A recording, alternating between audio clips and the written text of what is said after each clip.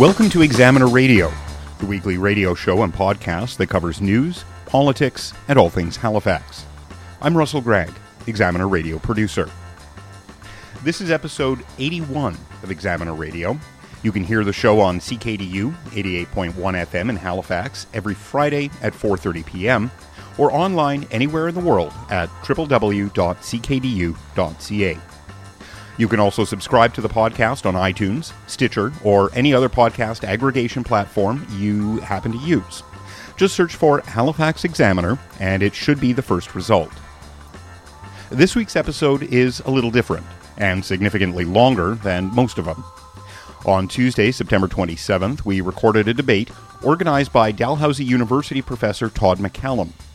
In it, 6 of the 7 candidates running for office for District 8, Halifax North, were asked questions by McCallum, the audience, and the Halifax Examiner's own Tim Bousquet. Over the next 90 minutes, you'll hear from candidates Irvine Carvery, Anthony Kowalski, Patrick Murphy, Chris Poole, Lindell Smith, and Brendan Summerholder. Martin Farrell claimed to be double-booked and did not attend. District 8 has the second highest number of candidates vying for a council seat in next month's municipal election, and the area's residents have a range of concerns, ranging from seemingly unfettered development in the district to food scarcity to diversity on city council. Without further ado, let's listen. Tim's gonna time, and so 2 minutes means 1:30 in American time. So, right. Okay. The first question for all of the candidates is to take 2 minutes and to explain your connection to District 8. We'll start with Mr. Carvery. District 8, which was formerly Ward 5. I've been a citizen of District 8 for all my life. My family has lived in District 8 for 7 generations. I was in District 8 in the North End before there was a North End. I'm from Africville, and our community was on the shores of Bedford Basin, and the city of Halifax ended at North Street. So you had to go through all the woods to get out to where I live. But my family has been here for 7 generations. I've been very active in my community. I'm a lifelong volunteer at the community YMCA. I've served on numerous boards. The Incentive Fund, I worked with a group in District 8 to oppose the sewage treatment plant that was located at the foot of Cornwallis Street. We weren't successful in stopping that sewage treatment plant, but we were able to convince City Hall to take the $1 million that they were investing in communities, and we invested the $1 million, and it's called the Community Investment Fund. And students living in the boundaries are eligible for scholarships coming out of that fund. It also is used to support community efforts within the neighborhood. I was the original member of that committee. I have served on the Black Educators Association, which is located on Gottingen and Cornwallis Street. I'm currently chair of the Council on African Canadian Education.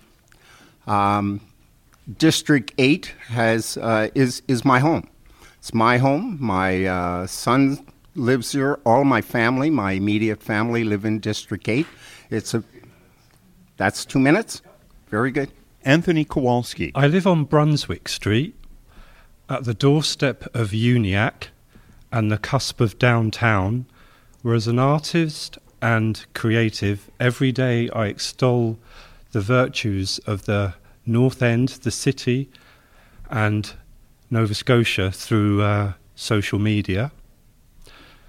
I'm not from here, but I am of here. I have lobbied local not-for-profits to improve the standard of their housing provision. I've lobbied the police commissioner on street crime in our area. I'm the bane of 311, calling in to clean up and improve conditions for all who live on the street, my street, and our district. I'm currently working with our Justice Minister to add a major provision to our Human Rights Act to afford protection to all citizens of the district, HRM and province.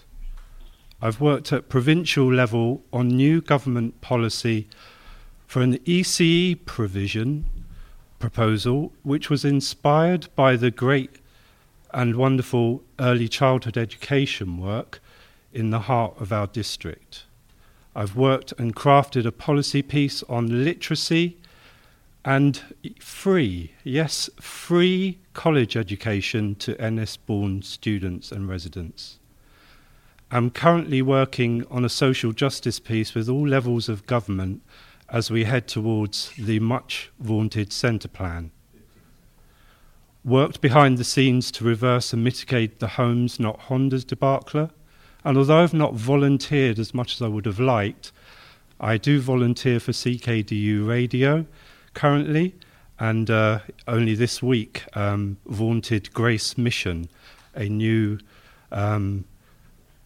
piece to my component of my learning curve of the District 8.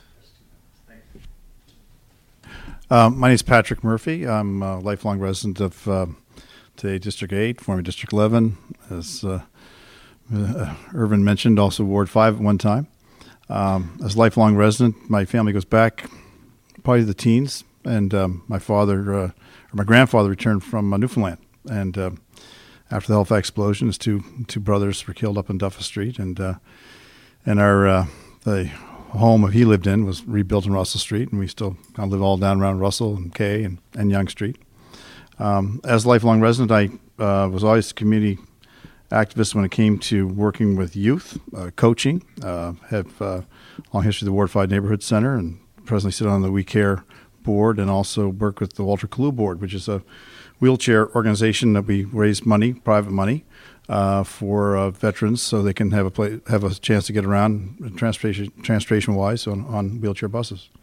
So I was the counselor from 2004 to 2008, and I ran 2000. I wasn't happy with what's going on in the neighborhood, and then I ran 2004. I was elected, and I thought we had a lot of great projects done during that time. Every playground in the North End was redone. Even opened a little community police office, and also had a youth strategy, which I thought was very important.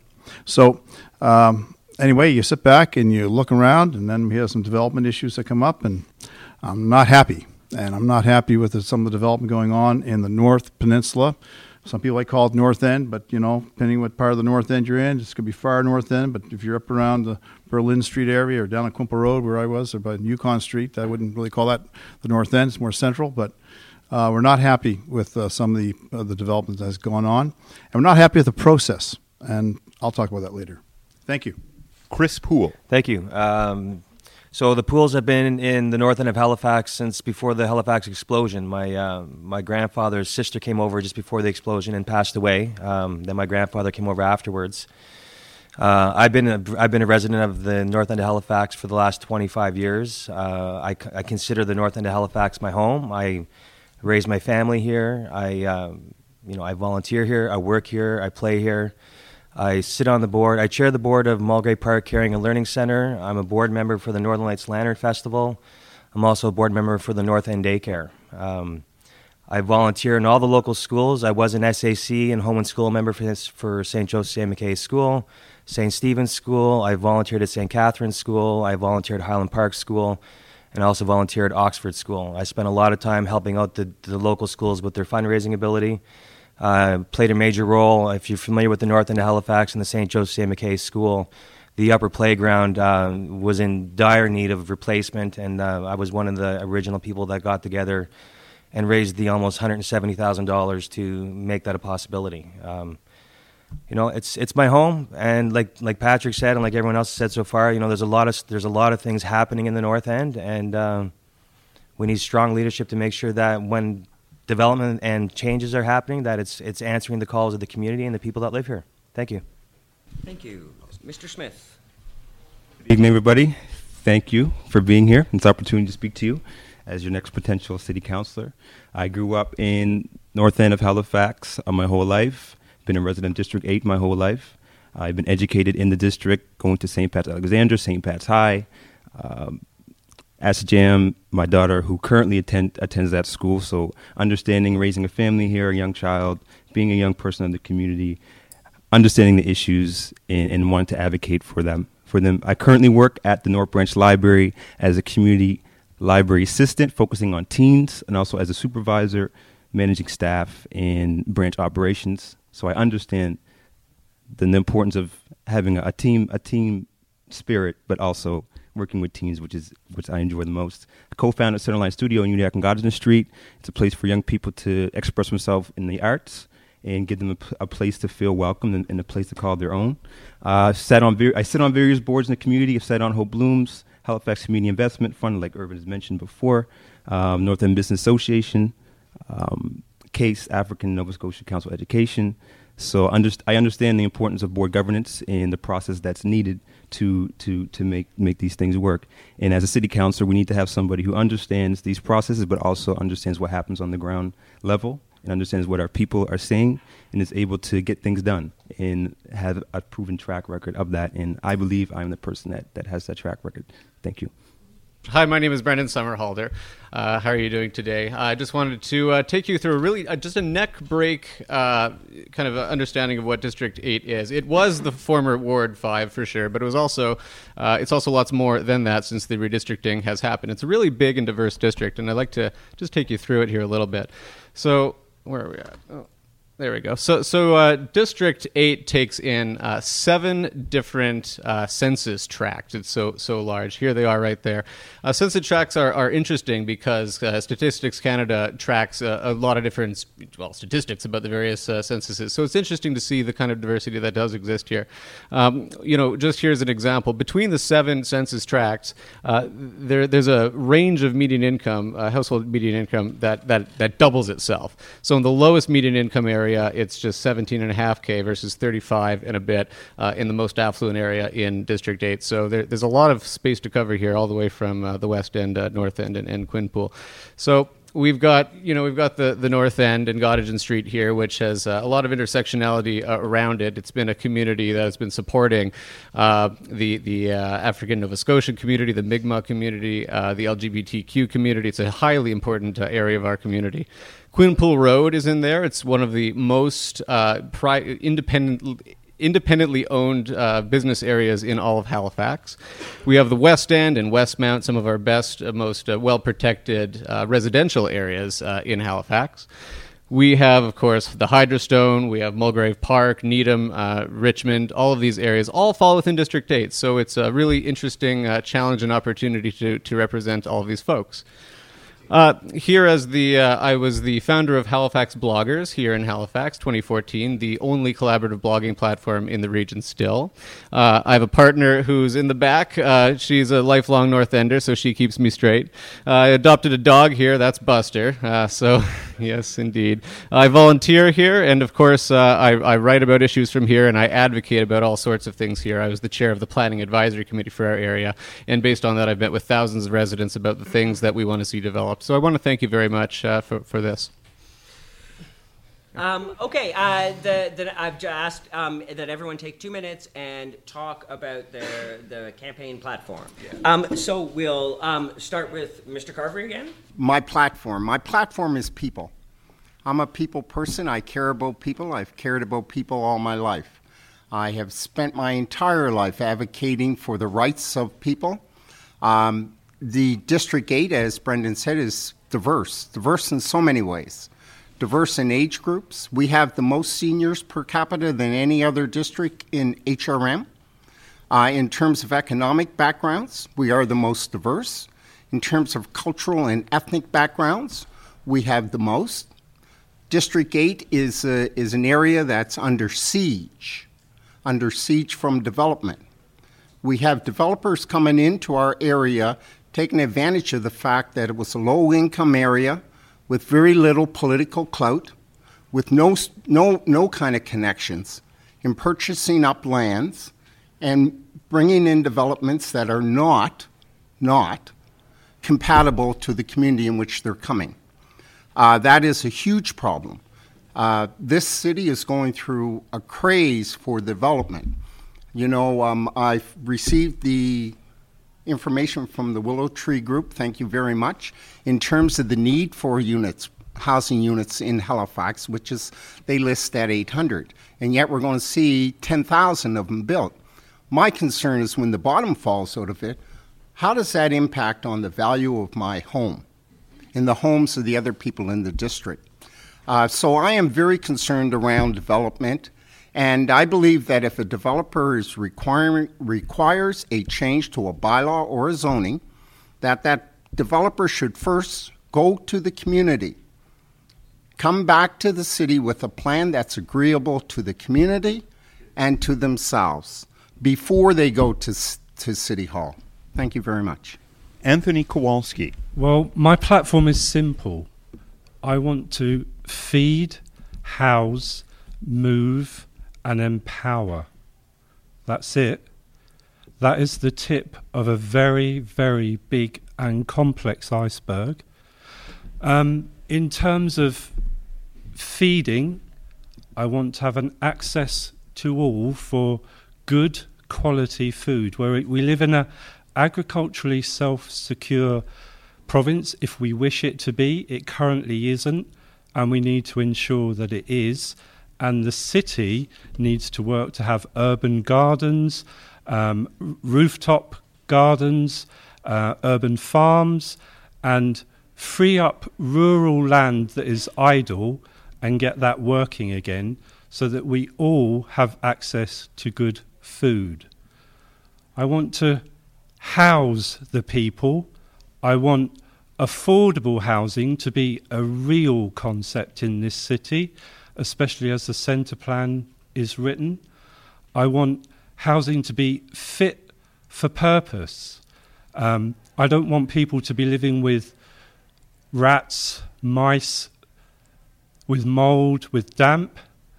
I want fit-for-purpose housing, and I want a one-door policy where, as these new developments are built, people have access to them, not just in terms of affordability, but also in terms of social background and income.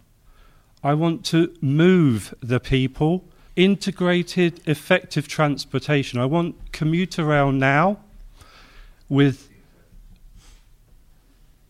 better transit, active transportation, bicycle lanes, and I want to empower people.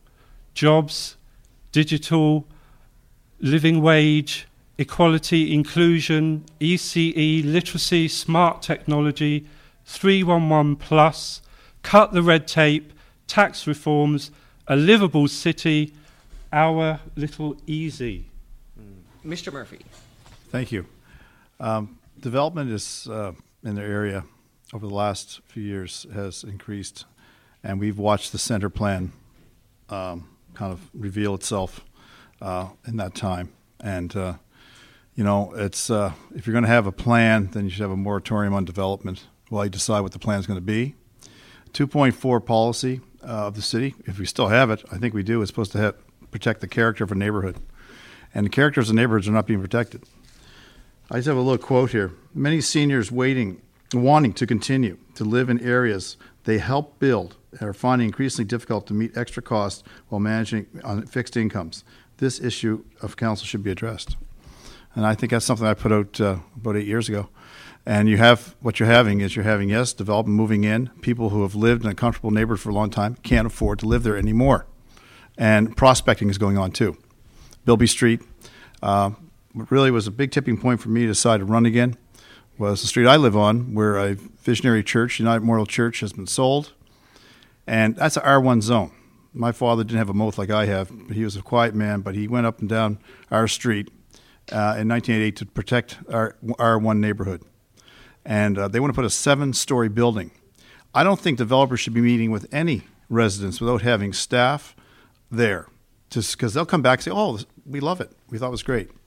We also have to have a proper youth strategy, protect our younger people, give them things that they a chance and opportunities to work within the community. And that's when I was on council, we did. We actually have recreation centers hire people within the community, and that worked out very well.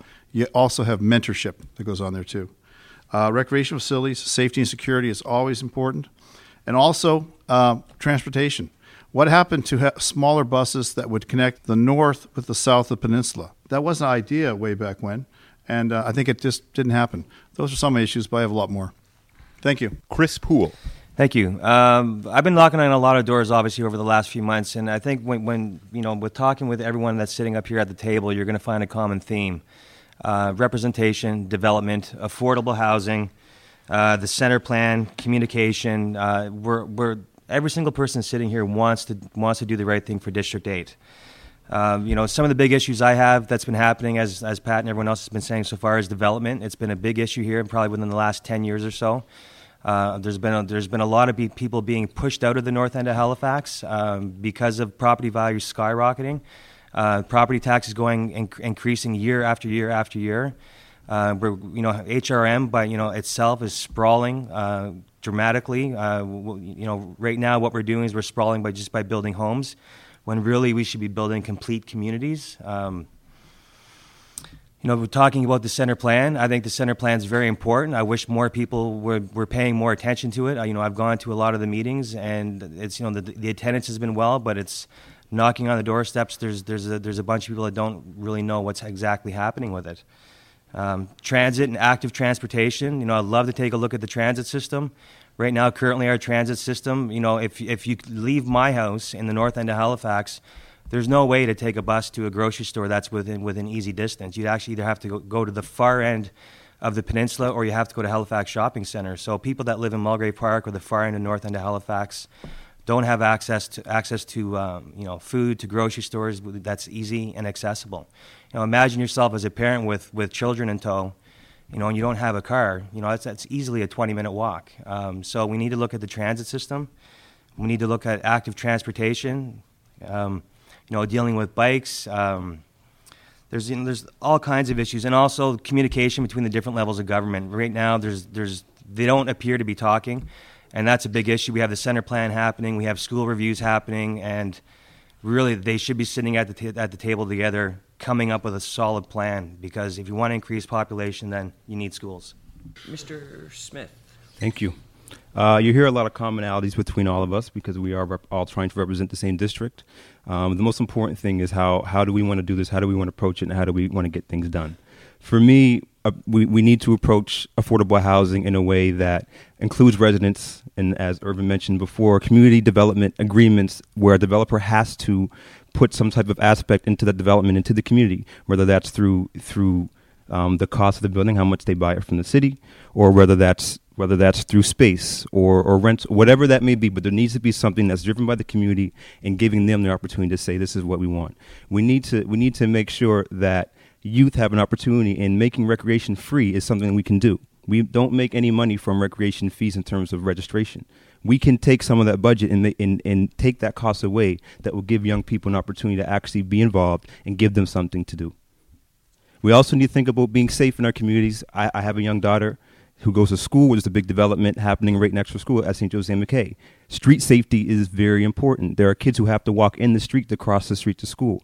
So we need to make sure our streets are safe. We need to make sure that community policing matches what the community wants. So we need to make sure that when we have community policing, that we have residents saying what we need and how we want it done, and not them deciding how they want to do things. And we also need to make sure that we grow responsibly. Of course, development is important, but also that growth needs to include residents, whether you're in the north end or west end. We know that north end, most people are saying affordable housing. We know in the west end, a lot of families are saying that the property taxes puts a strain on them. So we need to understand what's happening in different dynamics of the district, and make sure that we have people on council that can drive these ideas and these concerns and make them into actual plans and achieve them. Thank you. Mr. Somerhalder. So I want to just break this down really quickly about how I see the role of councillor work in between just two big buckets. The first being representation, and the other one being around policy and governance. So the first around representation. There we go, representation, pardon me. So there's this one. There's kind of the inbound representation. So your councillors need to answer your calls, and your councillors need to answer your emails. And when you have an issue, if you hit a roadblock with the city, your councillor needs to be that first person that navigates that for you. And that's something that I take very seriously, and it's something that I've done a lot with my work with Downtown Halifax Business Commission. So that's the inbound side. Then there's this outbound side. Now, it's not always the case that when you hold a public consultation that the folks that come to the public consultation are actually all of the people in the city. In fact, that's rarely the case. So when we realize that we are missing voices in our community, it's absolutely important that we go out and we actively find them. So that's the other side to representation that I think is really important. I do have a couple of quick points, and they will overlap. Sensible and smart development that respects the character of our neighborhoods. Housing that is affordable for people living at all income levels and at all stages of life. Fast, convenient, predictable public transit. The maximum penalty for missing the bus should only be 15 minutes. Otherwise, people are going to choose other modes of transportation. Right now, it could be half an hour or an hour. Active transportation infrastructure. Let's have a complete protected bike lane network in the entire peninsula. Growing population, renewed commercial taxes, environmental leadership, complete communities. These are obviously all very important. What we need to do is we need to make sure that we do have a Halifax of the future in mind, and then we look at all of our policies and we make sure that all of our policies point to the very same future. And I'll give you a very, very fast example of this. Here's Quinpool Road. So here's the existing growth or height limits for Quinpool Road. Here's a 5-story potential limit. Here's an 11-story potential limit. Now, of course, these are very different from one another, and there might be an aesthetic, but the difference between 5 and 11 is not just how it looks, but it's also around land economics. Local ownership is almost impossible at 11 stories. At 5, it is still possible. So these are some aspects that I think we really need to consider when we look at how we're going to develop our city. The last thing I'll say is we need to lead with openness, transparency, and trust. Oh, everyone's really got a bug. See ya. You're listening to an electoral debate featuring candidates running for District 8 in October's Halifax municipal election. The debate took place on Tuesday, September 27th, at the Rose School of Business at Dalhousie University. Thank you very much. Now over to Tim Bousquet of the Halifax Examiner. Sorry to be the guy buzzing you guys along. You loved it. Yeah. There's more to come. Throats have never been so clear. But no one's timing me, so I have a bit of time. First of all, thanks for coming. And these are often awkward affairs, but I feel like I got to know you guys just in those 2 questions a little bit more. So I think it's been productive already, so I appreciate it. I prepared like this giant question because I was allowed 1 question. So forgive me for this. But as I have been thinking about this election for the past month or so, it's really difficult as a reporter as a single reporter to encompass everything going on in every district. So it occurred to me that my goal in this election was to insert one idea into the election and hope that it takes. And that one idea is to get a living wage ordinance passed. So that's my big pointed goal for this election. But in terms of this district, this plays into that, and I believe it's a district in transition. I'm going to read a little bit here, but we've talked about gentrification in the Gottingen Street area, or lots of people have talked about it. But there are economic and demographic changes in the entire district. So along Maynard Street and the Islaville, I never say that word right, corridor, there's all these what I call the crappy little apartment buildings going up. They're like 7 to 10-story buildings with exactly 0 redeeming architectural value.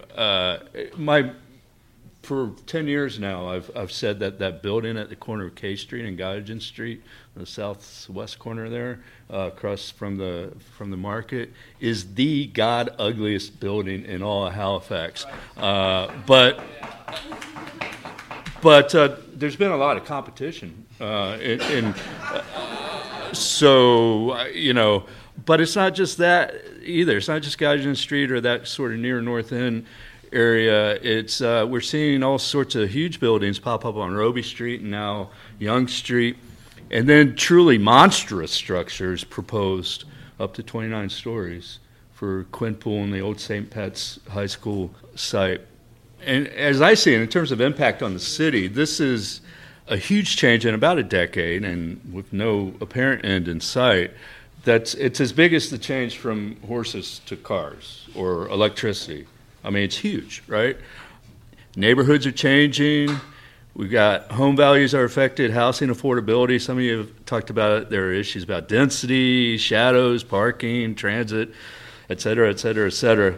I also think that a good number of these buildings are so poorly built that they'll become substandard in just a few years, and that'll bring another whole host of issues to the district.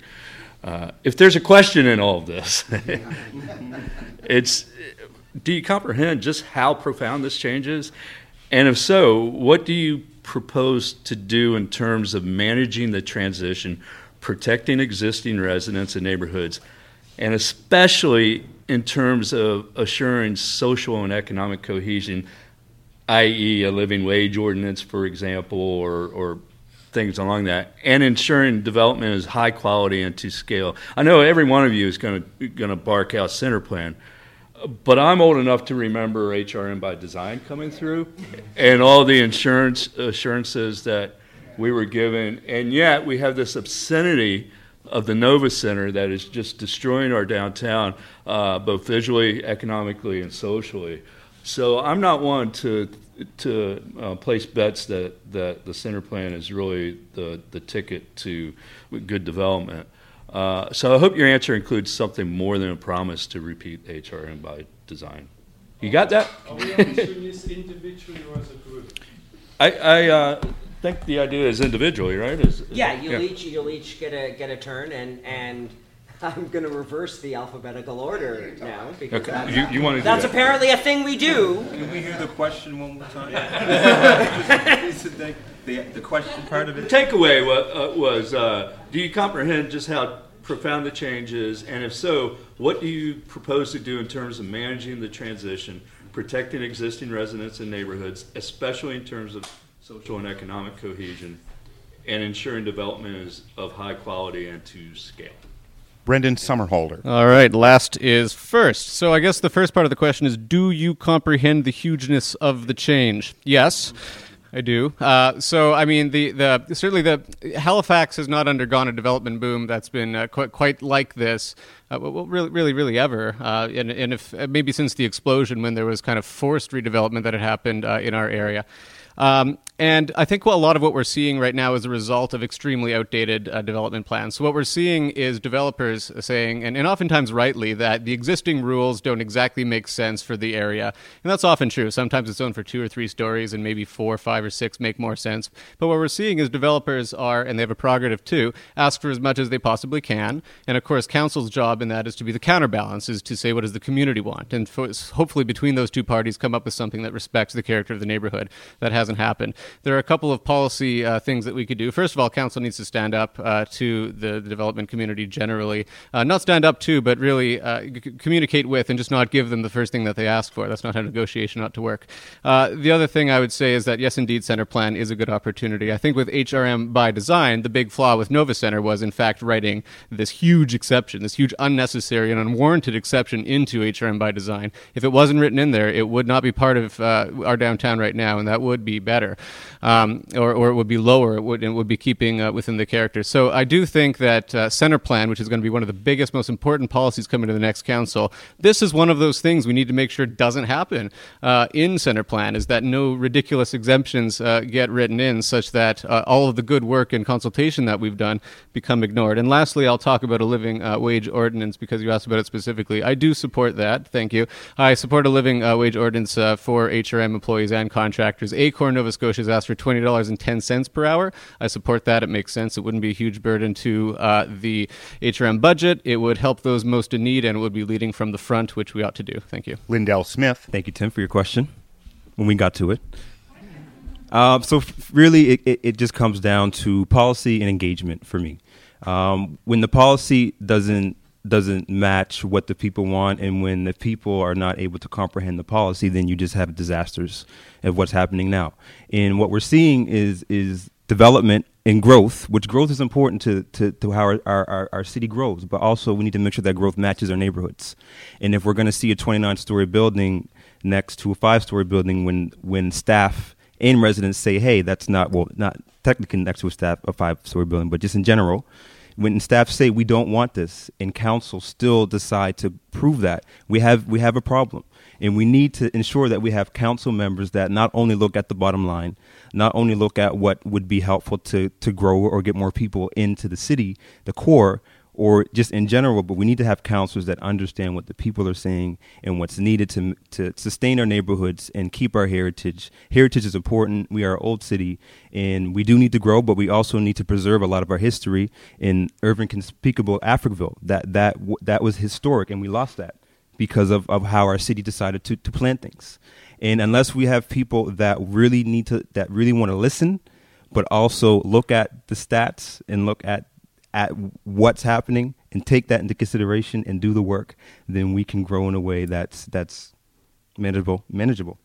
And yes, I do support the living wage. And we also need to look at bringing a lot of our services in-house and allowing our city to take care of these services so we can see better services for elderly who want to leave their homes but can't get out, who have services, home care that can't get into their homes because of snow not being removed. We need to see garbage being removed. We need to see construction actually being done and not people leaning on shovels. So we just need a lot of things to happen, and we need councils that believe in that. Thank you. Mr. Poole. Thank you. Wow. So part A to the question, yes, I do understand the significance of it to District 8.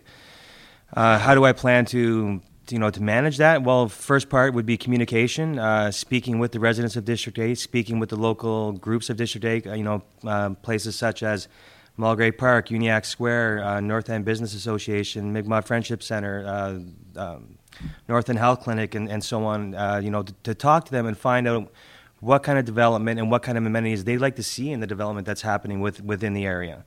Ideally, I'd like to see, changes happen so that when developers are putting in buildings, that a certain percentage of that needs to be affordable housing. And what I mean by affordable housing is that after you pay for your rent or for your mortgage payment or what have you and your bills, you can still afford to live. I think there's a lot of people in District 8, unfortunately, not just District 8, but other districts throughout HRM that are unfortunately house poor or rent poor or mortgage poor, which is a really big problem. And also, as if I'm elected as your councillor, I would continue to communicate on a regular basis with the residents of District 8 to find out what's on their minds and hear their concerns and bring that forward to council. I guess secondly, you have to start bringing in policy to make sure that development is being done correct and being done right. Yes, I understand. I'm old enough to remember HRM by design as well, and I was right in the thick of that with when I was on the school board and doing school reviews. And St. Mary's, for example, was a big part of the HRM by design for the South End. We have to have communication on the different levels of government as well. Smart, sustainable development. We have to, putting up a 6 or 7 story building next door to residential homes or right next door to an elementary school where there's kids playing literally 3 feet away makes absolutely no sense. We need to... Oh, sorry. Thanks. Patrick Murphy. Just a couple of, the 2 bridges, which are the economic engines of this great natural harbor, have about 35 million crossings, I believe. And that means that about 35 million crossings would go through District 8. So we've been under stress for a long time. There's 3,800 cars, I believe, that go down onto K Street, onto Gottingen, into Stadacona every day, back and forth. Because you have Windsor Park, you also have Willow Park, you have Canadian Force Base Stadacona, HMCS Dockyards. So these are busy military areas, and that's a part of the mix of a lot of the employment that employs a lot of people outside, in District 8, but also outside District 8. And I think that rationale of that movement of traffic should be noted. And proper development that fits the neighborhood. To have things done, maybe because my experience being on council, I never lost a vote on Bloomfield, and it still looks the same as it did after I left. So, we had McKay Lines looking at height. We had a whole plan for Bloomfield, and 8 years later, it's not being used as a proper place. And I do think 400 units is a little too much density for that site. But it was supposed to be restored, 2 buildings, greenway through, bring the artists back. Had a fantastic floor for floor hockey, and also the seniors that were there. And there's missed opportunities over the last 8 years for that situation. And I'm going to make that one of my priorities to get that rolling again. But the thing is about you have to have support of other counselors to make things happen in your neighborhood. You have to have a working relationship with other counselors. We only have 2.5 representatives for the Peninsula of Halifax. Okay? So you have to have a working relationship with those other counselors. And if it's a Steve Adams, if it's a Russell Walker, or whoever it is today, that you have to have them to work. Your ordinance with 1050 would be $21,000, $15 an hour would be $31,000 a year. I don't know if we have the power to force people to pay, tell people to pay, but I would support your ordinance. Thank you. Anthony Kowalski. First, I support that mandate as well for that, on the basis that it's a great sort of incremental step towards social justice and equality and raising the bar, and perhaps it can force private entities into increasing their wages as well. And I know that in some jurisdictions, when companies increase their wages, they get a far better return on that additional investment. There's an elephant in the room with this whole issue of the development and future of the city, and I'll raise this publicly now. It's one of my concerns, is that it's not only the quality of the buildings that are currently being constructed and the lack of an overall plan. As you can tell from my voice, I come from a jurisdiction, London, where everything is minutely controlled, where your neighbour cannot put up an extension that doesn't meet, it's not fit for purpose, where it's brash, ugly, oversized, bulky. We need to have planning regulations that dictate how the city looks so that this already beautiful city remains such. And as we develop, because we need to, I am for development, but it has to be sustainable and the correct form. But the other part of this elephant is the fact that I don't want to see half-finished buildings. I've seen boom and bust in Europe. I've seen it in Britain. I've seen cranes that stop. What if the cranes stop here?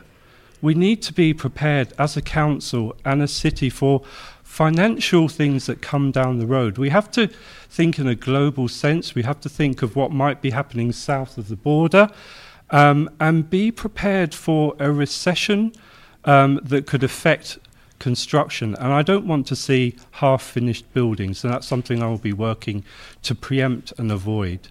Irvine Carvery. First of all, District 8 is comprised of unique neighborhoods.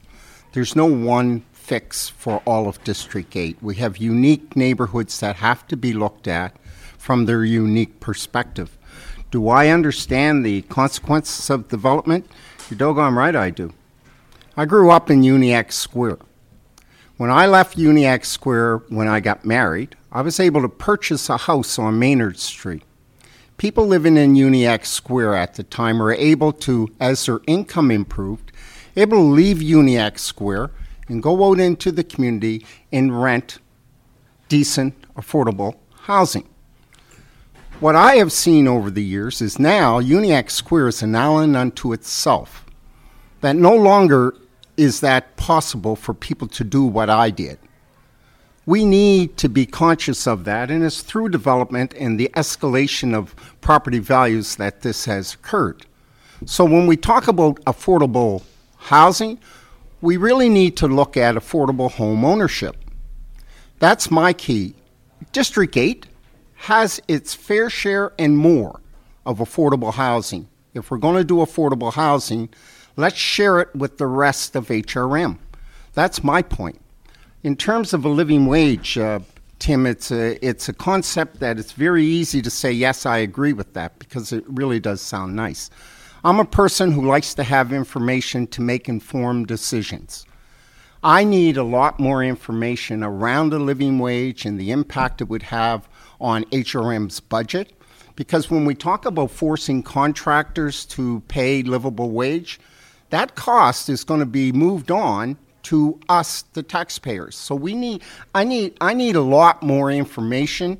But in terms of the principle of a living wage, of course, I support that.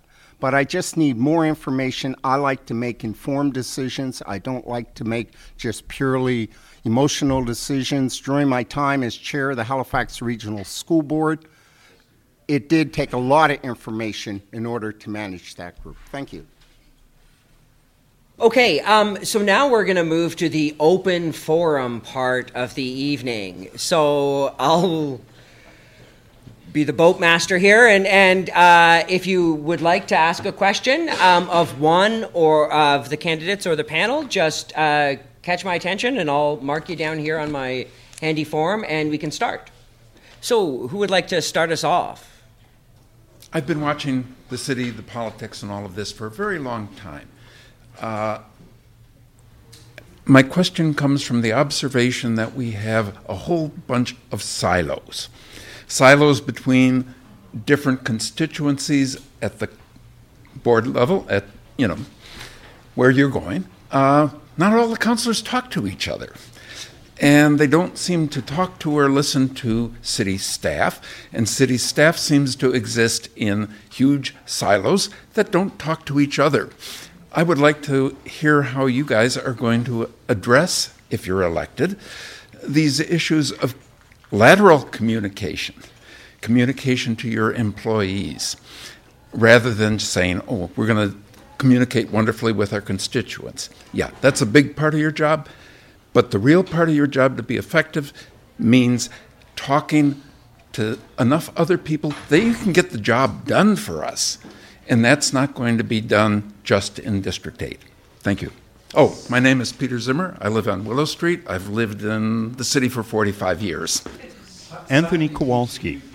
I've discovered as a new Canadian, in the 9 years that I've lived here, it seems that when I lived out on the Fundy Shore, attempting to set up a business out there, living and integrating with a rural community, silo thinking was the methodology that I felt had kept those communities back for decades and is currently leading to their demise in a substantive way. And as a resident out there, as a business person, just as someone who felt about the community there, I created a group called Shore, which was designed to unite all of the volunteer groups that were living in their silos, distributing dollars between one and another, where it was basically the same common currency that people were touching maybe 10 times during a year. The thing is that that group was shot down by council, by a backward council that, and I hate to say this out there, that didn't understand the benefit of drawing everybody together under one group. As soon as that was kicked to the curb, one by one every group stepped aside. So I was just saying that echoes right here. I was had a lot more to say, but another time. Mr. Carfrey, would you like to, and we'll work down the row, is that, or would you like to take a pass? Pardon? We can work down the row like to address alphabetically, Peter's, or we can... concern. I think it's a very legitimate observation. During my time as chair of the Halifax Regional School Board, it was a part of my responsibility to bring together silos, because there were a lot of silos within the Halifax Regional School Board. I think I was pretty successful in terms of dealing with those silos and bringing them together to understand that we're all there for students. My other experience in terms of working through silos and working through different levels is my negotiations with HRM in the settlement of the Africville question. I had to deal with each individual councillor in terms of talking to them about what our purpose was, what our intent was, to convince them to vote in favor of that settlement. So I have experience dealing with people. I have experience dealing with organizations in terms of trying to be effective in getting things done. So I understand what you're saying, and it is a big challenge. But staff, one thing I want to say is that staff are staff. They're there to serve the people of Halifax. I would not be led by the nose by staff, as I wasn't with the staff at the Halifax Regional School Board. As I said earlier, I like information. I like to make informed decisions. I will go wherever I need to go to get the information I think is important for me to make an informed decision. So that's my experience in dealing with that, Peter, and how I would approach it as a counselor. Patrick Murphy. I think back to, thank you, Peter, nice to see you. I think back to a time when a report came to council, and we've found $160,000 to send the bells for the Halifax explosion bells that are on top of Fort Needham Hill with fog, salt, air, whole thing. They get corroded. We had to send them down to Cleveland to get them properly tuned and fixed. And a report came to council, and they were actually, the work was done, but they were actually taking money from the budget in my area, right? The area I represent, not my area, the area I represent, and was going to give it to money at the Bicentennial Theater. So that's the area that was represented by Steve Stretch. So Steve didn't know this was coming to council. I didn't know. So we talked about it because I don't know if the staff was just going to expect us to start fighting about it in front of the cameras or what. But we worked it out, and I said, our work is done, Steve. And I ended up taking, I think, through HRM, 3 big busloads of seniors down there over time in the summertime through Ward 5 Neighborhood Center.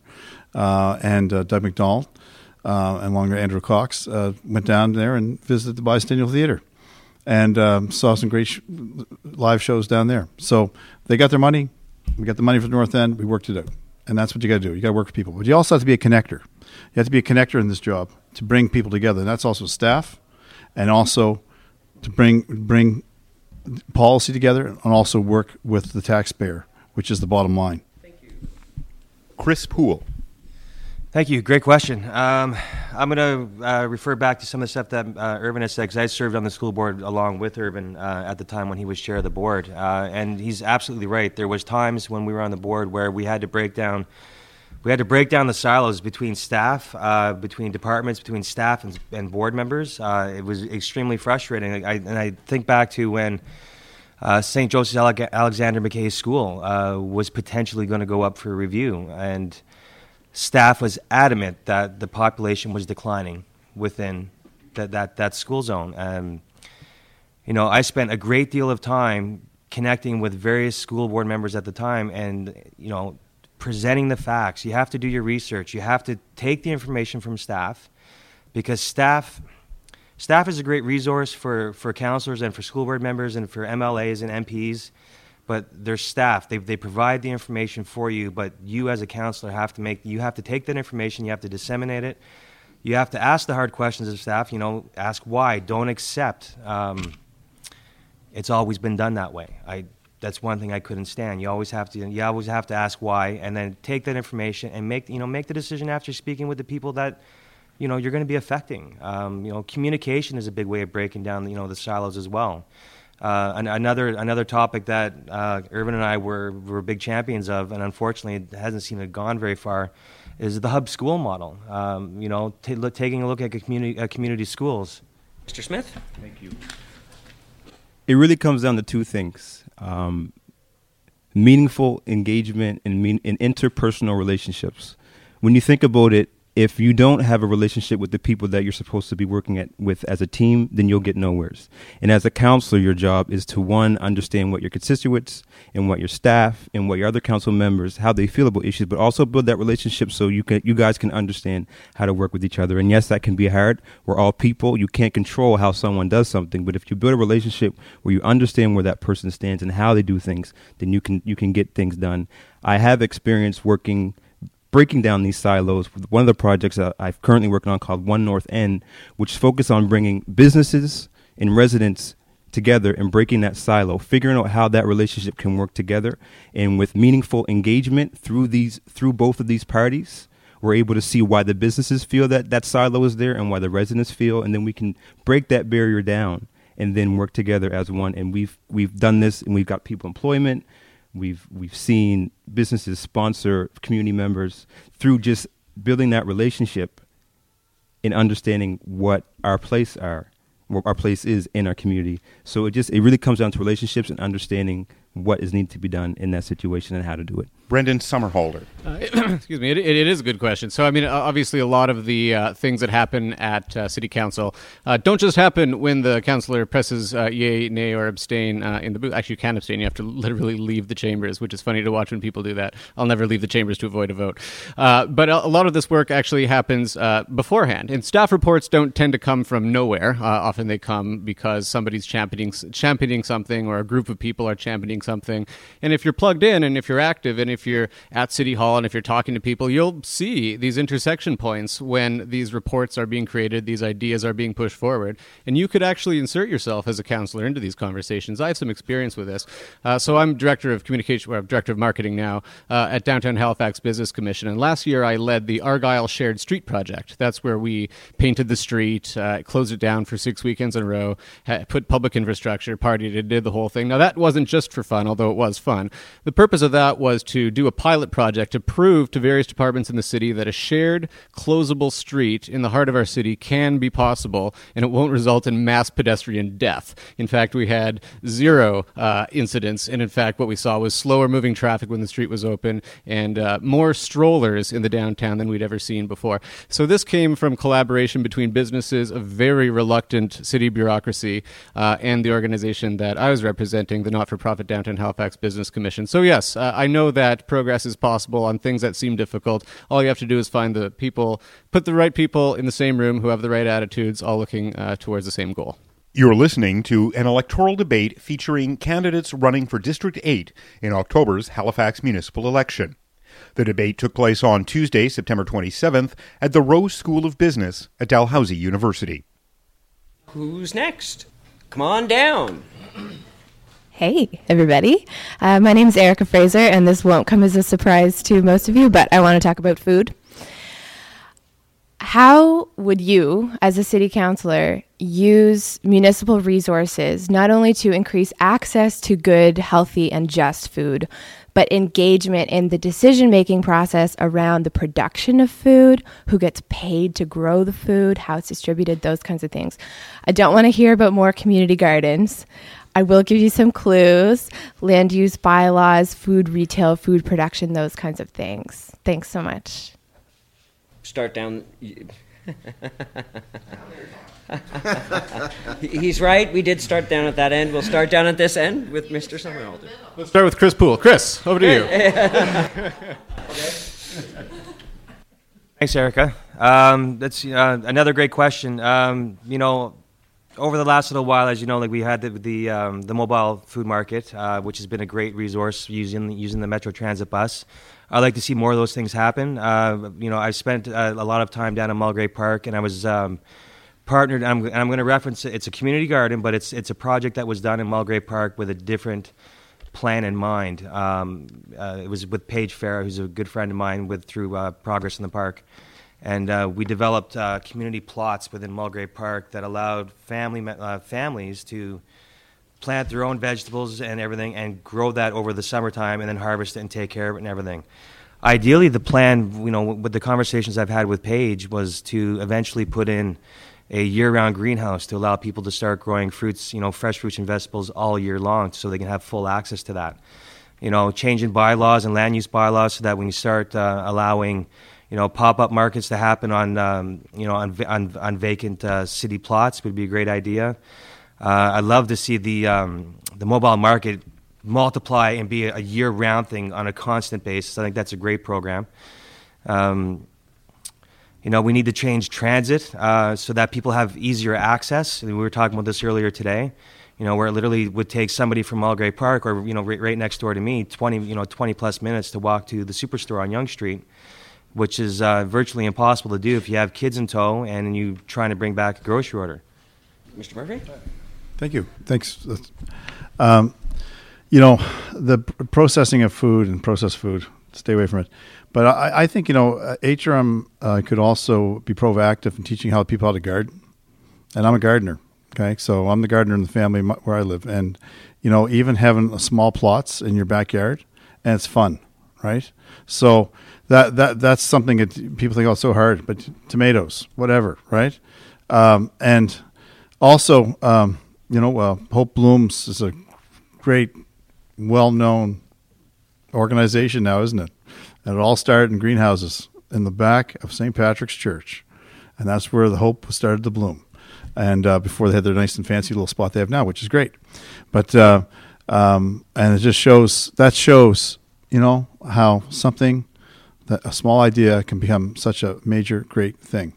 I don't know top of the community gardens, but there was quite a community garden up along where the water reservoir is on top of Roby Street, and we've seen more gardens pop up. Look outside our largest hospital in the region. But I think just giving the people the tools to do something they think they can't do. And also, years ago, my father used to go to a place called Damaged Goods. Superstore started doing that again. Maybe if the banana is a little too ripe and is just about to be thrown into the compactor or the organic waste, there's an opportunity there. Because Chris alluded to this, but we all talk about different silos. We never talk about the working poor. The people that pay and just get their bills paid. They feed their children, but they're on the edge. You ever hear in the media talk about the working poor, right? So, maybe opportunities from the private sector to have food that could distribute that. Oh, geez. Sorry, Chris, for cutting me off. Mr. Smith? Thank you, Erica. So, disclaimer, I am not a food access justice expert. But I definitely believe in the access to food. We do have food deserts in our district and around HRM, which need to be addressed. And like what Erica said, land use is one of the ways to do that by ensuring that when something is being built, we know that there should be an access to food in that place. As we know, on Godsden Street, that used to be a Sobeys, but the way that land use was made, that you couldn't put another grocery store there. And it was when that property was purchased, it was purchased as an apartment building and as of right. So we need to make sure that doesn't happen.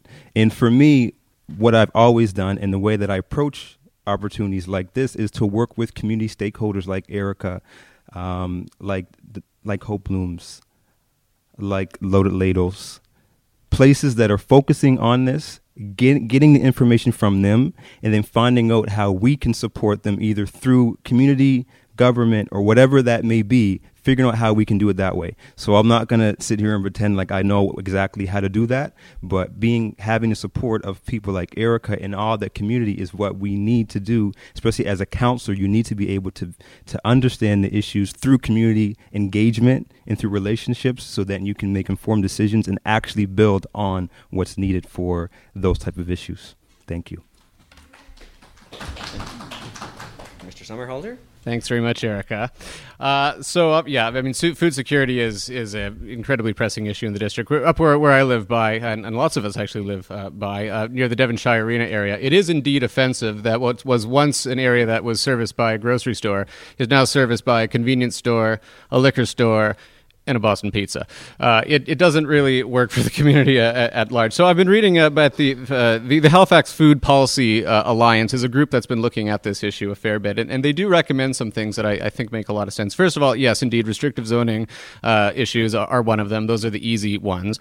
So that's one of the things that we can do to help make the market provide a little bit more. But we can't just wait for the market to provide access to good quality, affordable food. I do think public investment in this issue is important.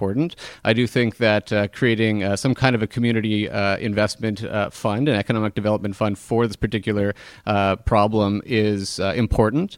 So the failure of the Carrot Community Co-op is actually a good case in point where there have not been the supports necessary for something that would have been a great asset to the community. It was there, we had it, it wasn't supported properly, and the municipality could have done something there. We would have had some access to good, affordable food right there. So I do think we need to be proactive, and I do think we need to pony up a little bit. If we see areas in the district or in the municipality at large that are underserviced by good access to food, we need to go and fix that. Mr. Carvery. Thank you very much. Just some thoughts on it.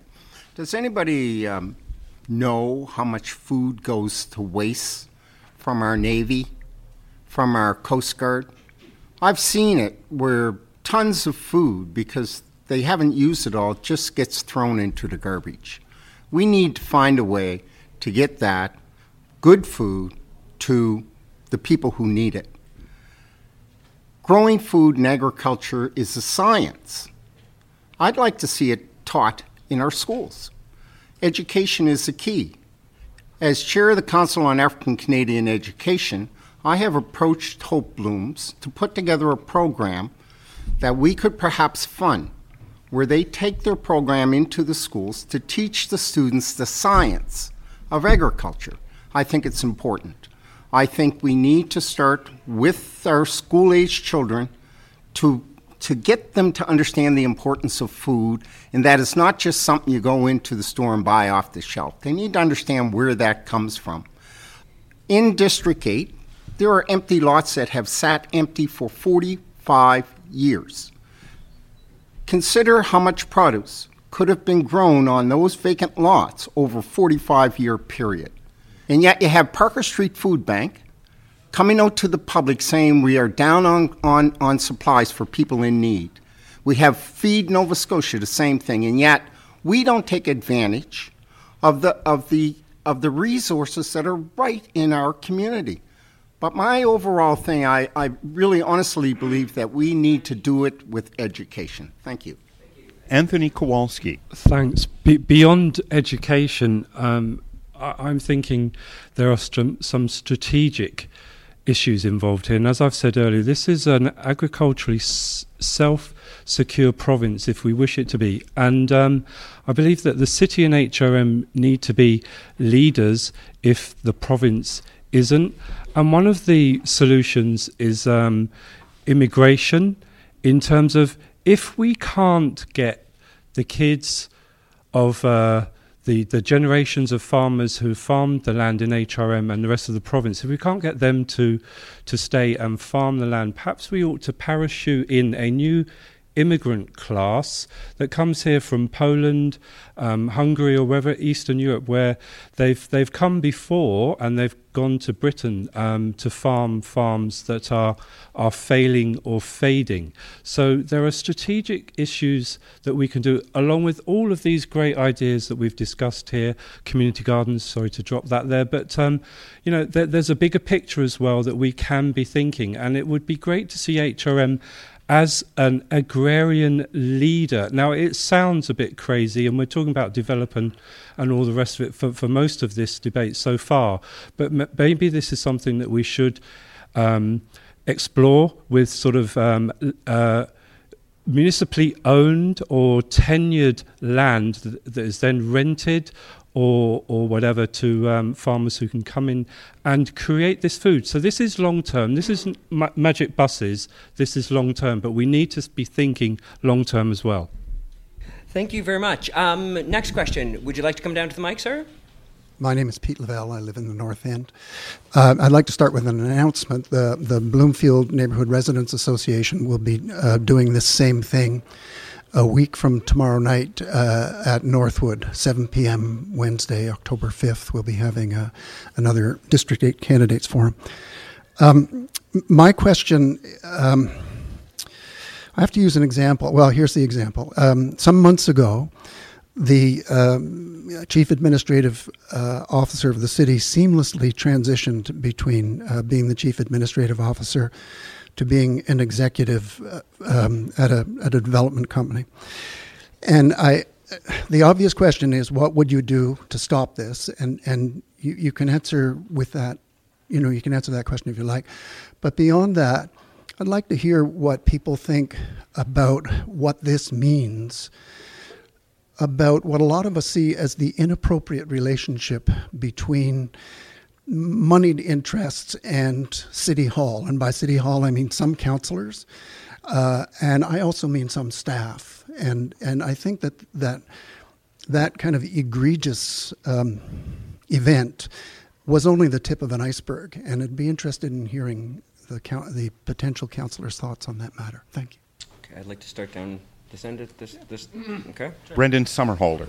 Thank you for the question. Of course, the instance that you're talking about where the CAO went to immediately go and head up a division of Clayton Developments is not the best optics in the world, absolutely. I think there needs to be a cooling off period for any senior municipal staff before they go into any other organization that might do big deals with the city. I think that's entirely appropriate, and it's really too bad it wasn't in place in this instance. Also, just the larger question about the inappropriate relationship between development generally and the municipality, whether that be councillors or whether that be folks within the municipality in the bureaucracy. I think that's right, and I think a lot of what we need to see has to do with, I think electoral reform is a big part of this. So at the moment, Halifax is the wild, wild west in terms of campaign financing. If the Donald J. Trump Foundation wanted to give Brendan Summerhalder $1 million for my campaign, that could happen, and you wouldn't have to find out about it until 60 days after the election. So something that I'm doing is I'm self-limiting my donations to just individuals, no corporations or unions or that sort of thing.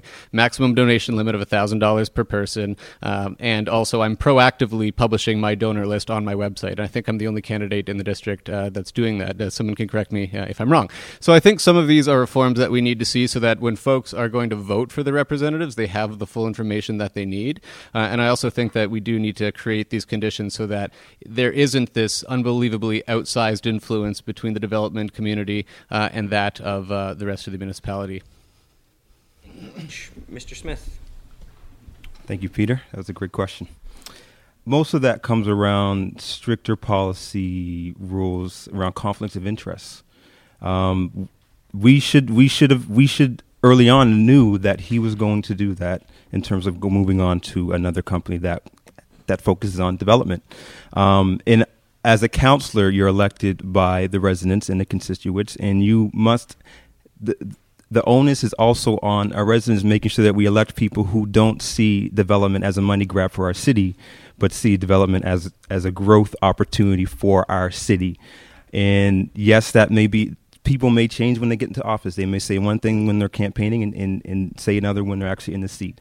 But for me, it comes around policy and making sure that when something is on slate, and if there's a conflict of interest, we should know that there could be that possible conflict of interest. And if later on we find out that maybe that your decision could have been construed because of your position that you are now in, then we should maybe look at how that process went about.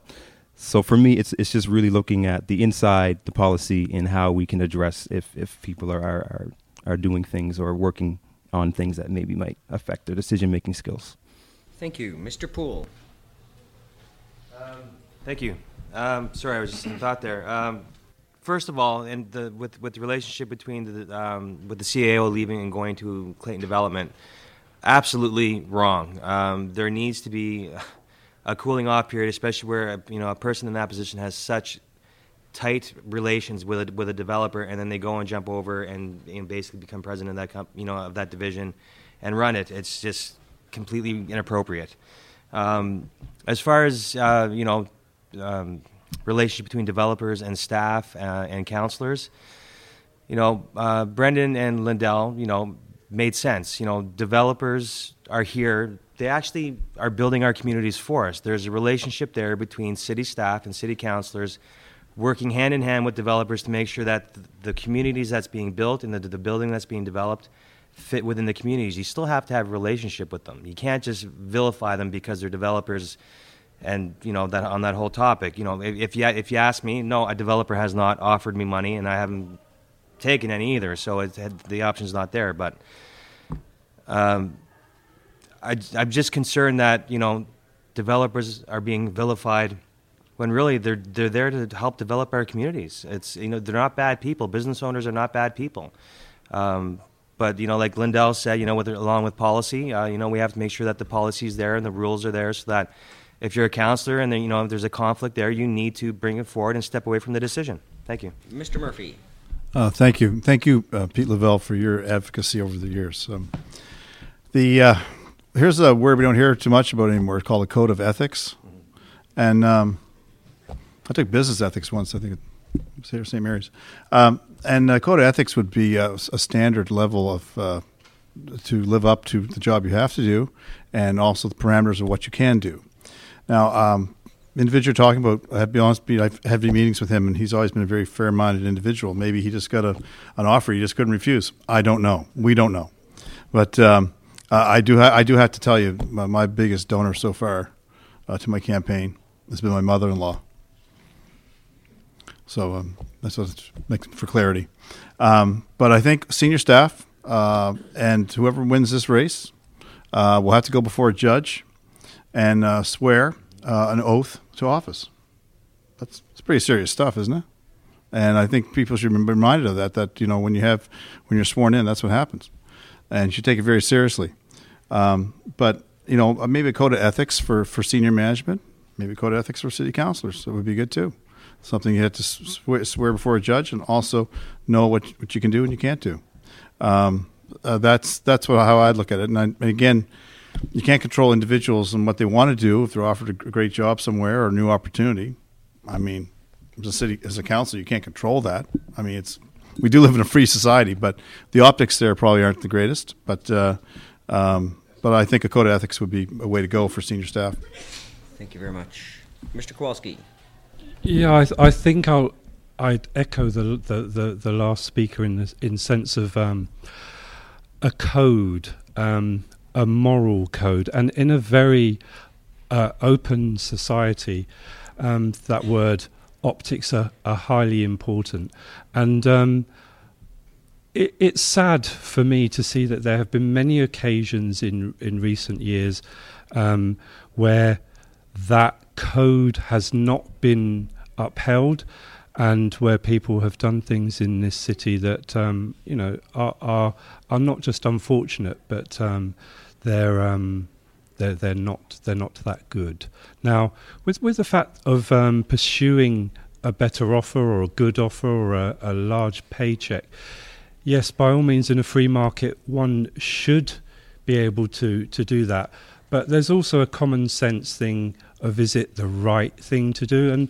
And part of my ethos is that we need a bit more common sense in the way things operate in our city, and that we evolve to where we should be as a sort of city, and with codes of ethics and the way we behave to each other. And we'll probably talk about some of those other things later, but that's about all I can add. Mr. Carfrey. Thank you. Oh my gosh, you're going to mention about a councillor maybe being bribed by a developer? Wow. There was a councillor not too long ago, I remember, raised this issue at City Council and was threatened with a lawsuit, and had to back away from that position, and no one wanted to talk about it. I think it needs to be talked about. First of all, staff at City should not take a paperclip, should not be allowed to accept a paperclip from anyone doing business with the city. In terms of our senior staff at City Hall, sign the contract, and within the contract, you cannot go to anybody doing business with the city for 5 years after you leave employ here. And that's known up front. So you either take the job or you don't. But for 5 years after you leave this office, this position, you cannot go to work for someone who has been doing business with the city during your tenure. That's what I would want to see, and I would want to see that absolutely that no gifts of any kind be accepted, because not only must you not be coerced, but you must be seen to be not coerced. It's a lot about the image, and a lot of us ordinary folks out there who look at things, and all of a sudden we get this impression. And we have to find ways of not allowing that impression to happen in the first place. So I would advocate for a contract that clearly states 5 years after you leave the employee, you cannot go to work for anyone who has done substantive business with HRM, and staff not accepting any gifts. Okay, my name's Steve Parcell. I live on Duncan Street in the West End. I'm also a member of the Willow Tree Group, which has produced this fine leaflet for everyone. Actually, I was going to ask a similar question as Pete, but maybe I'll move on to the next one here. This actually has to do with the grounds for development change. Now, one of the things in the municipal planning strategy is that you can break the bylaw only if their major circumstances have changed. The arguments for that the developers have put forward and staff have put forward have been very minimal. And really there seems to be kind of short shrift paid to that sort of thing. So I guess my question would be, number 3, do you believe that circumstances across HRM have changed so drastically that land use bylaws should be disregarded? Okay, starting at the far end. Irvine Carvery. Absolutely not. Bylaws are bylaws, and they're there for the protection of the citizens and the integrity of our city. I don't believe that they should be changed unless council itself. Let me qualify that. They should not be changed at the direction of a developer. If council as a body determines that there are some changes needed through consultations with the public, yes, it should happen, but never because of the direction of a developer, because of the direction a developer wants to take on a project. Those bylaws should stay in place and they should be adhered to. Talking about it, a concern I have is around speculation, around developers purchasing land within HRM, putting together a development agreement which will see the value of that land rise, and then subsequently selling it to get the profit made just through the rise in value, which has a negative impact on my property value in my house, which means I pay more taxes. I have a serious problem with that.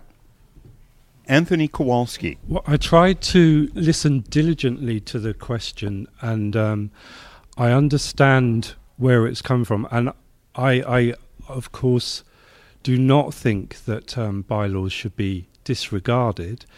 However, I do think that as we create the centre plan, as we do this, as we look at issues like Homes Not Hondas and potentially another one that's happening there, which is P&L are purchasing the majority of the houses opposite where some of the demolition has occurred on May Street, and are holding that for a purpose that is not in public domain. So I will not be popular with P&L by saying that today. The thing is that bylaws as they stand, I believe to be not fit for purpose. I don't believe that they are in many ways accurate and relevant to the complexities of the way cities are developing globally. And I would like to see that our city, that our HRM, and this includes the rural component as well as the urban one, revisits bylaws in a very strategic way and makes a lot of them more flexible and more adaptable and reactive, so that the law is there to protect the built environment and all sorts of domestic and rural environments, but it is flexible and can move very rapidly with the times. Mr. Murphy. I went down your circular about half hour ago, and I put no by that one. Just want to make a little point. There's a project called the St. Joseph Square, which was formerly a church I used to attend, was on that property. And staff decided that the green space for that corner would make up the Hydrostone Park, which actually became a park during 2004 or 2008. And also because we have green space at Fort Needham. So that is the green space they included with that project. I also went down to the Review Design Committee meeting, which I thought was one of the most dysfunctional meetings I ever saw. You asked if councillors should go and view a site they're voting on. I suggest some of that design committee should go down and view what they're deciding on, okay? Because it was a very dysfunctional meeting. The 13 changes, I tried to phone the developer on that project, and most of you know who he is, and they were getting rid of the trees. These are long-aged trees, the umbrella of life that we have. And Anyway, there was actually quite a talk at that meeting about the trees, but the 13 changes to that site were not seen by the public. They were seen by this committee, and then it went to staff. And so there's a dysfunctionality in the system, okay? And anyway, I think it has to stop. Thank you.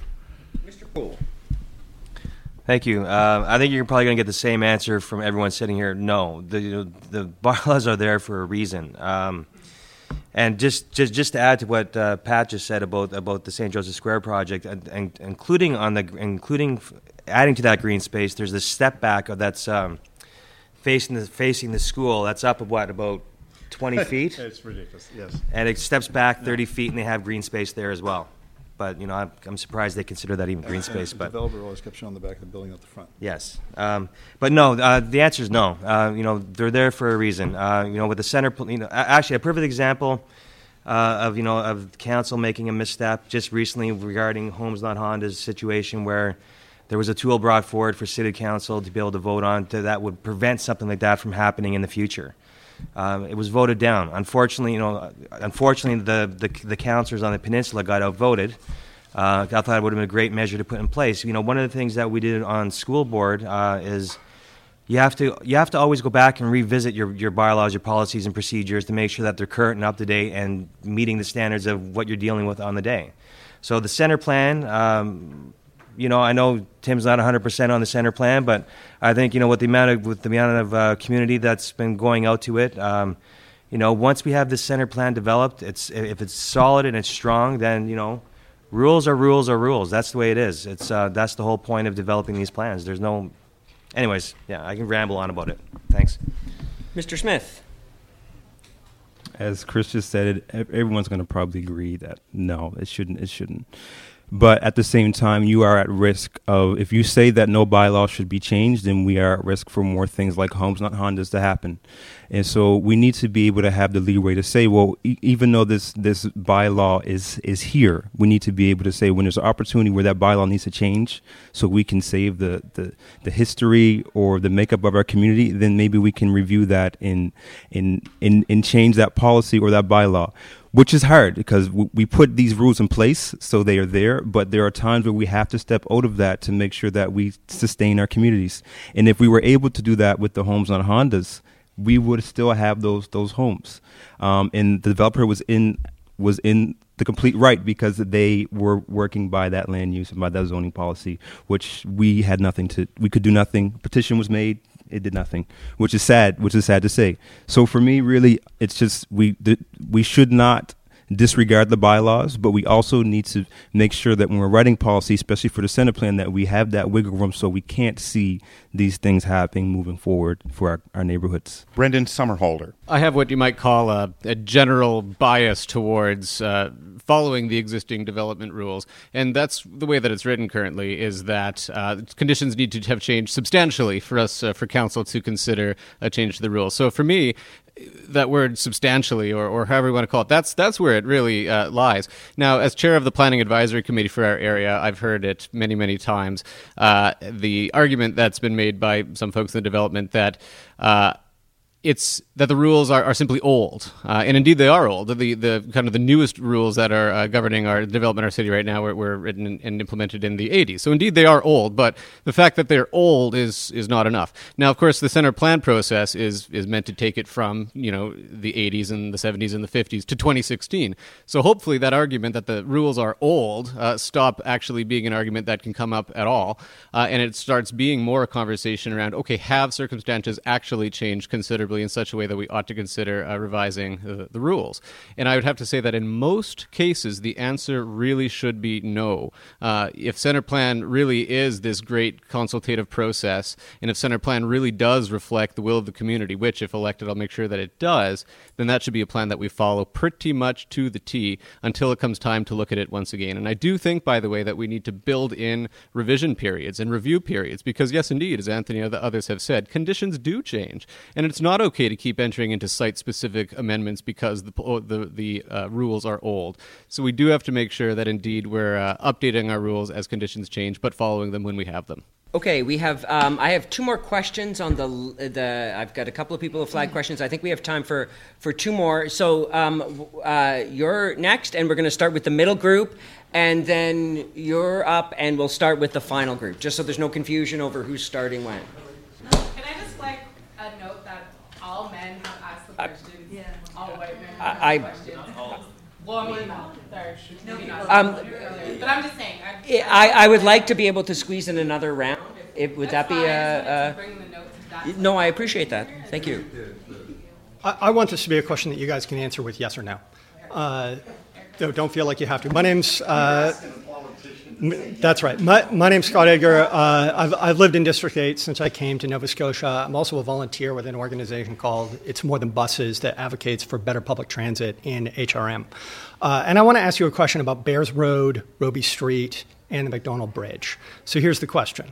On Bears Road, Roby Street, and the McDonald Bridge, would you vote to convert private vehicle lanes into bus-only lanes in order to make public transit move faster, to make sure that buses don't get stuck in congestion? That's it. Okay, so starting with the middle table, Mr. Murphy. Yes. And the reason is that now they have the number one bus that wants to go down Roslyn Road to get it off Bears Road. So you're taking a residential street, and you're going to send, in part of the transit plan, a bus that's not going to stop on the road, but it's going to go down to go away from Bears Road. So yes, that's a no-brainer. Yes. Chris Poole. Yes. And our transit system does need a major overhaul. I mean, a lot of changes that need to happen with that, but yes. Lindell Smith. Thumbs up. Mr. Summerhalder? Yes, our public transit system needs to be as or more convenient than private vehicles, or people won't choose it. Mr. Carvery? We need to take a look at transportation comprehensively. I'm tired of people considering bicycles to be secondary vehicles on our roads. So when we're talking transportation, whether it's vehicle, buses, or bicycles, or walking, and a lot of people are on those motorized scooters on our streets. We need to look at it comprehensively. But the answer to your question is yes. Anthony Kowalski. The answer is indeed yes. We also... Part of my mandate, my remit, my desire is to see a reversal of the domination of the car in the city. I want to see, as a councillor and council, look to reverse the entire attitude that you can park outside the building, the shop of your choice in order to buy a pack of cigarettes. We really need to reverse that and create a really livable city that doesn't totally be dominated by the car. Thank you. My name's Janet Stevenson. I've lived in District 8 for 30 years, not multi-generational, but I love the district. There seems to be general agreement that the development that we're under siege by is of concern to significant citizens. There also seems to be general agreement that whoever is elected is going to be only one voice on council, and with all due respect, I think that the problem of District 8 is not going to be solved by talking to other councillors. So my question to each of you, and maybe you can limit it to 1 minute so we can have one more question, is what is your proposal to give more power to the citizens of District 8 to affect how their neighborhoods are developed? Thank you. Mr. Summerhalder. Super good question. That's exactly right. What we're seeing is that rural and suburban districts are able to hold the balance of power on issues that are even right in the middle of our municipality. For example, the Wellington Street development is one very, very hot one. So we have community councils in Halifax Regional Municipality. There's only 4 of them across 16 districts. 4 community councils for across this many is not enough. enough. It means that the community councils are too large to truly represent what you'd consider to be a community. So what I'd like to see is a greater number of community councils. I'd like to see that they are tighter and actually do represent communities, so that there might be an urban core community council, for example. And then finally, that those community councils are better empowered to make local decisions, especially around development, and that if that community council makes a decision, it would only be on a 2/3 majority, that it could be overturned by regional council. We really do need to have development decisions made locally. Mr. Smith. Brandon hit it. That's we really need to look at our process, and also to add to what Brendan said, what needs to happen as well is there needs to be a piece into that where the engagement must be done with not only stakeholders, but community members who don't have a voice in most of our processes. The reason why a lot of these things happen is because there's not proper engagement done to people who are afraid to speak because they feel they might get pushed out of their housing, because they're afraid that them speaking out may do something to them for whatever reason. And we need to put some real strict engagement policies through the city to allow more residents to want to be part of this process, and then giving them the power to say, we don't want this, we've agreed on it, you have to put that into consideration when you go to council, and there's no getting around it. So I'm for it. Mr. Poole. Thank you. Well, I'm going to take Lindell's words and say Lindell and Brendan hit it. I couldn't have said it better myself. The only thing I'd like to add to what they've just said is that I'm hearing the same thing on the doorstep.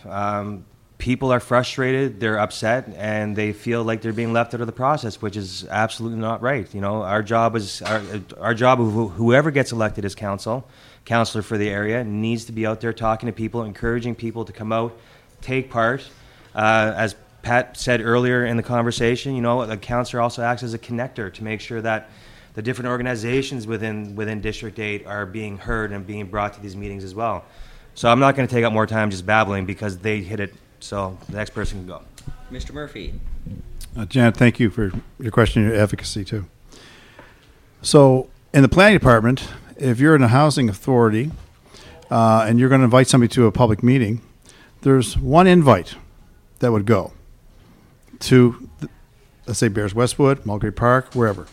We could fix that overnight by having invites delivered. People are disengaged. And I'm sorry to say that whoever wins District 8 is one vote, one out of 16. And I really wish that we stop picking on local government, because we are the size of Prince Edward Island. It's a 2.5-hour drive from Hubbard's to Sheet Harbor. Pick on the provincial government. Pick on the MLAs who have an assistant, they have a budget for an office, and there should be about 27 MLAs, not 52. 16. And when I was on council, serving council, we had 23 councillors, 9 of which were women, and they're all equal to me as councillors. And we all try to work together and do as best you can. But you do sometimes need to be a connector and get votes from other spots. What's important to my community should be important to Sheet Harbor. Mr. Kowalski. The more I learn and appreciate about the complexities, if not the sheer size of our district, we have 2 gateway bridges, we have most of the outflow from the 102, we have a seaport, we have the New Irving shipyard, we have the dockyard. I know that if I were in council, as the councillor for District 8, my remit would be huge. What I would be seeking to do, and what I think we actually need to be thinking of in this jurisdiction, and I call District 8 a jurisdiction, is we need to be thinking of a mini council for our district, with the councillor being the conduit and the liaison. With, I don't know how they would necessarily be funded. Maybe we need to create a funding model that there are people who are working out there on the field, reporting and doing the legwork that I know that the councillor cannot always do. Having watched Jennifer perform her duties over the years, she needs to be in 20 different places at once sometimes, so we need a bit more on the ground. Thank you. Mr. Carvery. First of all, when elected as your councillor for District 8, my responsibility is to the constituents. It's not to city council. It's not to this group or that group or this. My responsibility is to my constituents. Any vote that I make on council that affects my constituents, I will be reflective of the wishes of my constituents. In order to be effective and give voice to the community, our community council consists of District 7, 8, and 9. District 9, with a large portion of that district being in the urban core. So what I would advocate for and what I would push for, if the community council says no, it's no. Goes no further. End of story. Because at that level, as your councillor, I need to affect one more vote. One more councillor. Not all 16. One more. So we need to change the dynamics of the community council. We need to change the governance structure that the community council, if voting down a proposal says no, that's the end of the story. It goes no further. Thank you very much. We have a factual correction being entered into the record. And it's my own fact that was wrong. There are indeed only 3 community councils, not 4, so it's worse than we thought. Right. Okay. Lamia, would you like to come up and ask a mic dropping last question to sort of really bring it home? Hi, I'm Lamia, and sorry, I was like, I love talking about development, but at some point I was like, what about the youth? So my question is thinking about youth. So I would consider myself a young person from Nova Scotia, and understanding and knowing what's going on with youth right now in terms of leaving the province, unemployment rates and stuff like that. So my question is about, what are your thoughts around keeping young people here? And so is that going to be a part of your visions, and what are your thoughts about that as councillor? Okay. Mr. Carfrey, would you like to start? Thank you very much. Of course, young people are important. They're the key to our future. I believe it or not, I was once young. We need to use the resources of HRM to create opportunities for our young people. And I'm sorry, but I have to be particular here in terms of our African Nova Scotian youth who are suffering inordinately within our system, particularly males. If you look at the prison systems, if you look at the jails, you'll see that they are at a higher percentage than our population. If you take a look at our education system, the number of African Nova Scotian students failing that system is just astronomical. 62% of African Nova Scotian students failed grade 8 math. 62%. That is a crisis. So we need to work on our education. We need to use every resource, not only HRM's resources, but the provincial and federal resources to create opportunities within our education system and for jobs. We have the largest employer in HRM. We have the dockyard. We have the shipyard. We have Stadacona. We have those resources that are there, but we are not taking advantage of it. We need to create opportunities for youth, and that would be a key platform for me as a councillor. Thank you very much. Mr. Kowalski. As the Ivany report languishes on a shelf somewhere, and the committee that was set up to look into that, to report on that, is not reporting. I don't hear that reporting. We have a serious issue here with ageing demographics in our province, and that is going to be catastrophic in our future if we do not address the issue of youth retention. It needs to be shouted about. It needs to be screamed about. We need to be thinking of improving literacy and numeracy skills in order to enable people to access the job market and stay within it, and that's whether they're young or old. And we need to be looking constantly as a city, as a society, towards drawing innovation here to create and bring jobs here. I mean, we need a livable city. We need that, yes. But that city also needs to be one that people want to stay in, and one that people will come to live. So that's it. Mr. Murphy. Yes, the what we used to call back, I guess, the 80s, 90s, a brain drain. Young people leaving. People of any race, color, growing up in District 8 or anywhere have the right of opportunity. A right of opportunity to be no boundaries to them.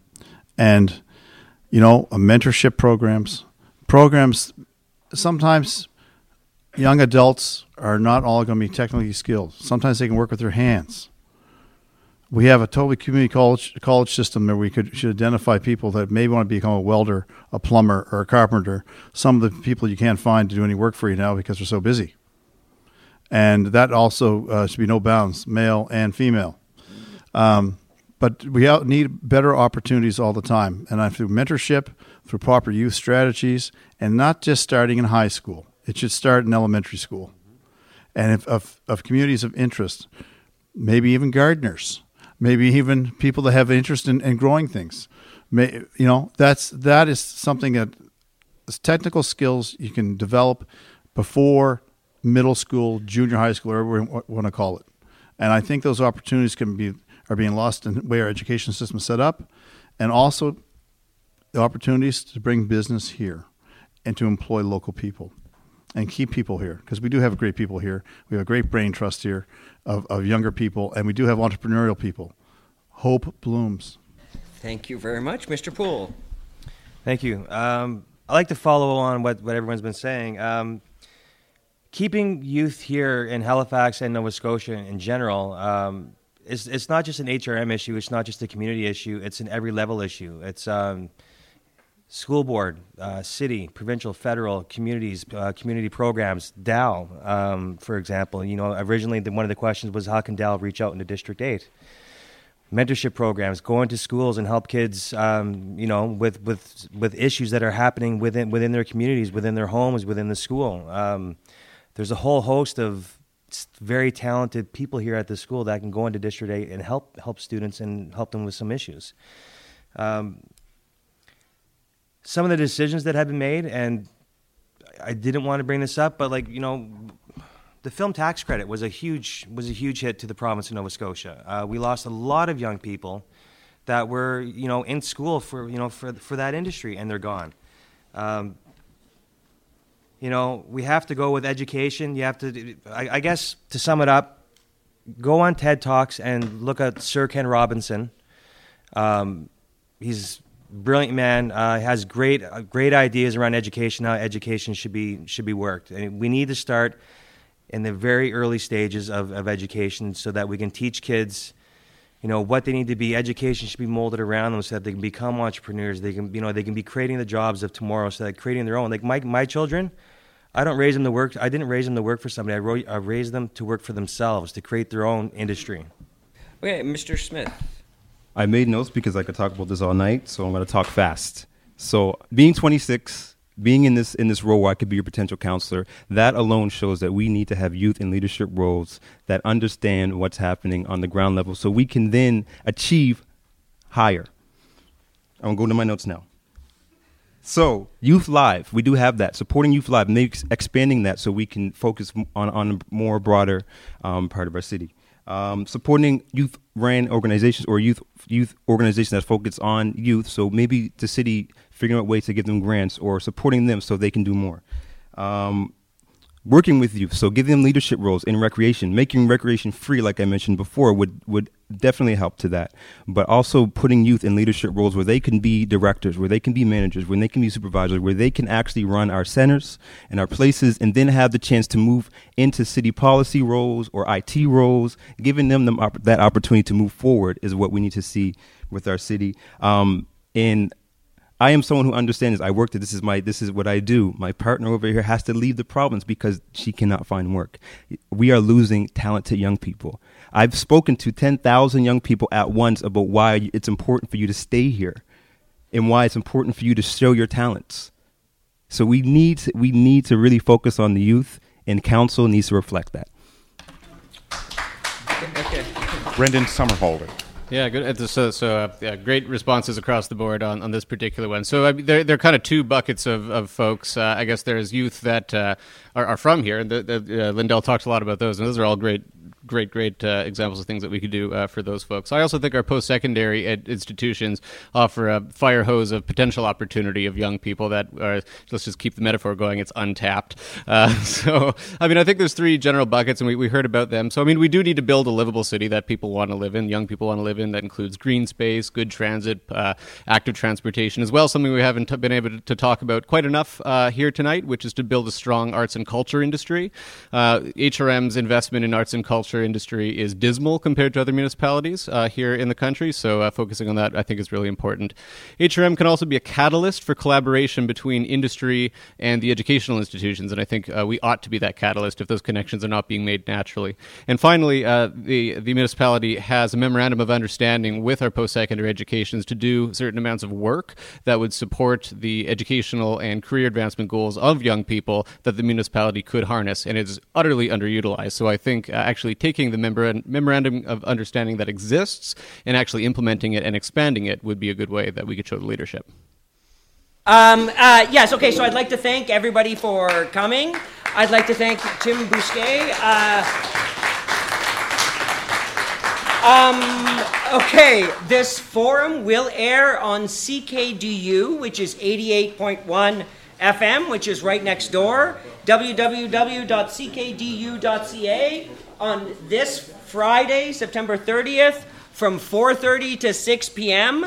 This forum will also be discussed on CKDU on Friday at 1:30 to 2:30 p.m. as my colleague in the Black Power Hour is indicating. So there's going to be Friday, we're just going to be talking about you all the time. Your ears will be burning.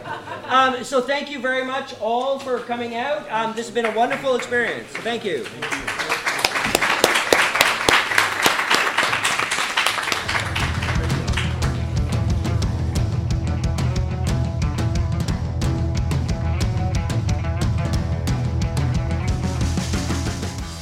That's a wrap for Examiner Radio's special municipal election coverage focusing on District 8 in Halifax.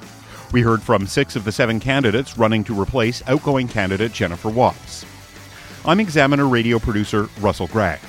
As always, we'd love to know what you think.